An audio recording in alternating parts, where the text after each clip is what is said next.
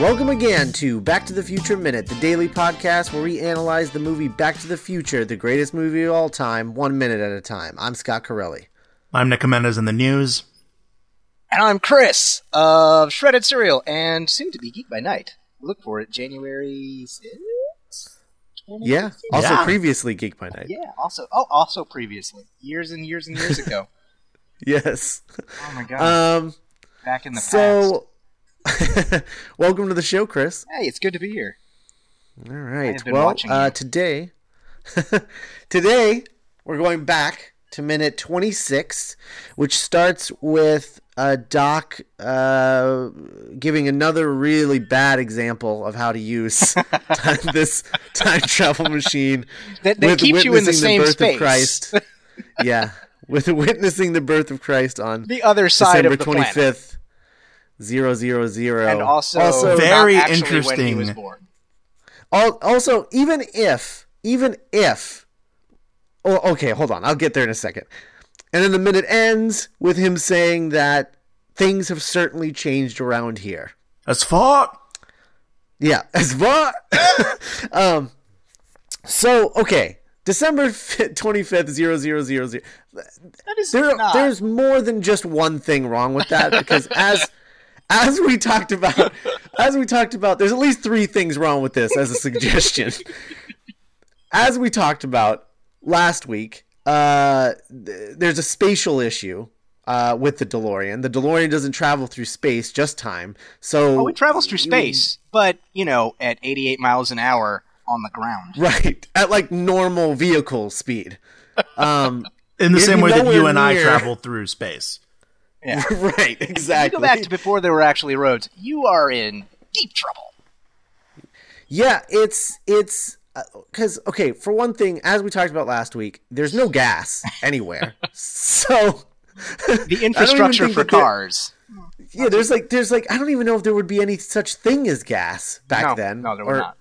Or oil or anything. Gas would still be the gasoline would still be out walking around as animals. Right, exactly. Well, no. So getting across the country itself would be difficult, let alone it would be impossible on the other side of the world. It would be impossible. The DeLorean would not to be Jerusalem. like the field it was stuck in. That's very true. Two, the other problem with this is that, as Chris said, that is not historically accurate. That date, December 25th, is not the birth of Christ. Nope. It's when we celebrate. Saturnalia, right? The ancient Roman tradition holiday of giving gifts to the servants in honor of the god Saturn. And then the Romans were like, okay, or like the Christian, the early church was like, the Inquisition. Hey, we need to keep this holiday like rocking because people are used to it and they love it. But it can't be about like Saturn. Can't be about that. Nope.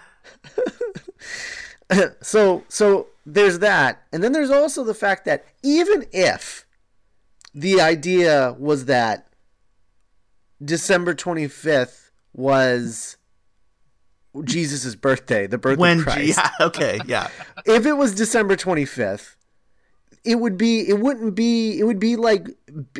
BC 1, right? It wouldn't be year zero. His chronometer, that setup, for the chronometer, doesn't look like it would really be very effective going back. Yeah, there's to, no prehistory. BC setting whatsoever. Yeah, you couldn't go back to the time of the dinosaurs because the way that readout is set, it's like it needs those four. Was it four numbers? Let's. Yeah, it's four numbers. Yeah, you're kind of locked into, human history. You can't go back to when were the pyramids constructed? 8,000 BC. But didn't it even have an option to switch between AD and BC? No, there's an AM FM. Oh, I know that was Paul's idea. Right, yeah, we talked about that last week. There is no BC setting whatsoever. Oh man, I mean, so you can't go back that far. Again, you wouldn't really want to with the car because you'd get stuck. You would. Oh man, if you go back to a time before roads, I mean, granted, later on in the third one, they were able to rig up a way to get to 88 miles an hour. But if there was no rail there, you're not going to be able to find a flat level stretch of ground on most of the Earth where a car could, conceivably get up to 88 miles an hour, assuming you hadn't broken it in some way. Mm-hmm. Wow, that is a terrible way to travel through time. It really is. At least any farther back than like a couple hundred years. Yeah. Oof. Oh, Doc, please don't make any mistakes. Yeah. So, terrible choice in example. Kind of an interesting event for a scientist to want to see. Yeah, like, that is a little odd. It almost speaks more to Emmett Brown as a character. It's like, I want to see when our Lord Christ was born. It's like, oh, okay. I mean, I'm the worst scientist. Well, I shouldn't say that. There are plenty of... Never mind. I'm not going to go there. I'm not going to touch that one with an atheist poll. So then Doc's third example of a date is November 7th, 1955. Isn't it? Or November 5th, 1955. I forgot there was like a bunch. There's a lot of fives in that date. November 5th, 1955. And it's like he just remembers it. He's just like, I haven't thought of this in so long. Right, but he says it as, and then there's a red letter date in the history of science. He calls it a red letter date in the history of science. And it's like, but then he pretends to act like he's just remembering it. Doc is putting on a show. Big time. Is he, well, I mean, this or is he remembering like the sensation of it happening? Is it like in a moment he is like struck with the feeling of like, yes, November 6th, 1955. Sink. He was struck by the sink. Right. Yeah, he slipped on the toilet. A little less ignominious. Yeah. What humble beginnings. Time travel. I invented time travel when I slipped on a toilet and hit my head on a sink. That's right, slipped off the toilet. Oh, man. That's also, his wrinkles are intense. They are. This, the close-up in this, with those wrinkles are pretty intense. I mean, he just does not look like he's long for this world. Oh, man. Yeah. He just acts so surprised by his own brilliance. He's like, I can't believe I did this, Marty. Oh, it's amazing. I'm really glad it worked, because I wasted the whole family fortune. Whoa! Yeah, almost 30 years and his entire family fortune. Oh, the Emmett Brown mansion. The mansion's gone. Yeah, burned it down for the insurance money. And he still only put it in a DeLorean. Yeah. Well, put it into the flux capacitor, apparently. But what I love about the flux capacitor and the reveal of the flux capacitor, we never get an explanation as to how the time travel works, because the way that it works is a MacGuffin. It is absolutely that. They're just like, yeah, all this works because of this make-believe thing. Look at it! Look at the lights; they blink. Ooh. Yeah. Look, it points in 3 directions. It's like a dowsing rod, but for time travel.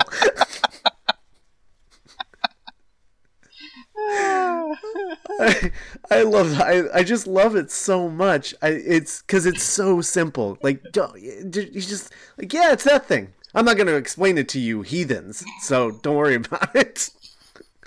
But yeah, that's the one. Magic. That's what I thought of when I hit my head on the sink. Oh, it definitely works with magic. Magic of film. Yeah.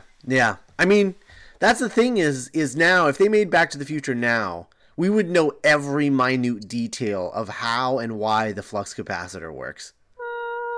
Would we? I don't know. I think that there would be some people demanding to know how it works, but I don't think that. Like, I can't imagine J.J. Abrams if he were somehow responsible for a Back to the Future reboot. I imagine he would just be like, and here's the flux capacitor. Look at it blink. Yeah, I guess that's what he did with that original Star Trek. He was like, yeah, this goopy stuff. Engine room, blah. Yeah. The goopy time travel explosion planet sucky stuff. Engine room didn't make any sense. Yeah. Well, anyway. Well, I guess he does come from that school of filmmaking, though. Yeah. My thing is, it feels like it would be a studio note. You know, where they would just be like, well, "How does it work?" I'm like, it doesn't matter. Yeah, it just works. You travel through time. It works. Yeah, it works because the script says it does. Right. Yeah, that's what's and because important. Doc Brown says it does, and we all think that he's real smart. He is. Look at his hair. Yeah. Come on. His hair's pushing out like that because his brain's like so big. Yeah. That's how mad. Nick, how do you feel about the flux capacitor? You know, it kind of reminds me of this this quote by Rian Johnson when he was out doing the press touring for Looper. What Rian Johnson says that basically, like, time travel isn't science fiction; it's fantasy. It's not. Yeah. It's not real. So whatever dumb way you want to make it work is fine. Yeah. And I think the brilliance of the flux capacitor is it's such a perfect cocktail of like practical, understated, and like sort of it's still kind of cuddly in the way that the Back to the Future franchise has to be. Like, you look at the time machine in Primer and you're just like, oh, okay, well that looks like something from like a very serious movie. But you look at the flux capacitor and it's so simple looking. It's radical, man. Like it looks like something that, you know, anyone could understand. Yeah. Like it doesn't look intimidating. Right. And what's great about it is, like, you could literally take the flux capacitor out of this movie and take that prop and take it back in time a year and put it in the Ghostbusters like proton pack. Absolutely. And it looks like it would just work there too, because it doesn't actually do anything. It just looks cool. Yeah. Same with Don't the cross your proton pack, where DeLoreans. like the proton pack is clearly, you know, like you know that wouldn't work in real life, but it's so dirty and handmade that it doesn't break the very realistic tone that Ghostbusters has. Right. Where you're like, oh, come on, what? Yeah. Yeah. No, I love the flux capacitor. I think of all the props in all three of these movies, I think it's my favorite thing. Just because it's literally just 3 tubes and with lights in them. Yeah. And there's it's my second favorite prop next to Elizabeth Shue. Oh no. Wait, what? Shade. Oh. You burnt. Oh. Shue. Wow. Ouch. Oh boy. Yeah, I love the flux capacitor. I'm fascinated to know what about it costs so much. That's true. It does, because it looks very homemade. You know, presumably, I mean, the fortune might not necessarily, because, you know, 1985. I imagine the equipment you need to house plutonium and have some sort of miniature nuclear reaction going on in the back of a car. That's probably not cheap either. That's worth a mansion. That's probably true. Fair. That's fair enough. And then that's when he's like, has it really been 30 years? And it's like, yeah. Like, look, have you looked in the mirror? Jesus. Yeah, it's been 30 years. You fell down the tree of time and hit every single branch. So many branches on the tree of time. So many. And then he says he says that things have certainly changed around here. I love this whole conversation because Christopher Lloyd is doing his best to make this sound as natural as possible, but this is just a straight minute of exposition with very little character to it, really. And yet you could quote it. Oh yeah. Absolutely. Old Man Peabody had this crazy idea. You know, like he's just selling it. He's absolutely, like, it's a joy to watch him even do like straight up exposition. Yeah. Yeah. But yeah, just him like laughing at himself, like laughing at the moment of like, I remember this date. Like, he knew the date. He knew the date by heart, and then he's just like, oh, that's right. That's when I invented time. They're gonna put this one in the history books. Take that, everybody who said I was a loser. Because this is his moment where it worked. You know, 30-some years and... Oh, man. Right. So good. Oh, I love it. So, I don't know, do you guys have any, like, specific notes for this minute? it is just like a little exposition minute. I mean, it is. It's so. I mean, apart from the joy of, I'm going to travel back to the birth of Christ. I'm going to travel back to the signing of the Declaration of Independence. No, you're not. You're not. Stop it. I mean, no, you are. You're going to travel to that time, but you're not going to be anywhere near. You're not going to. I guess theoretically, you could. If you have enough gas in the tank, you could drive from California to Boston. Yeah, maybe. So ish. Maybe maybe July. You need to go to June Philadelphia. 29th.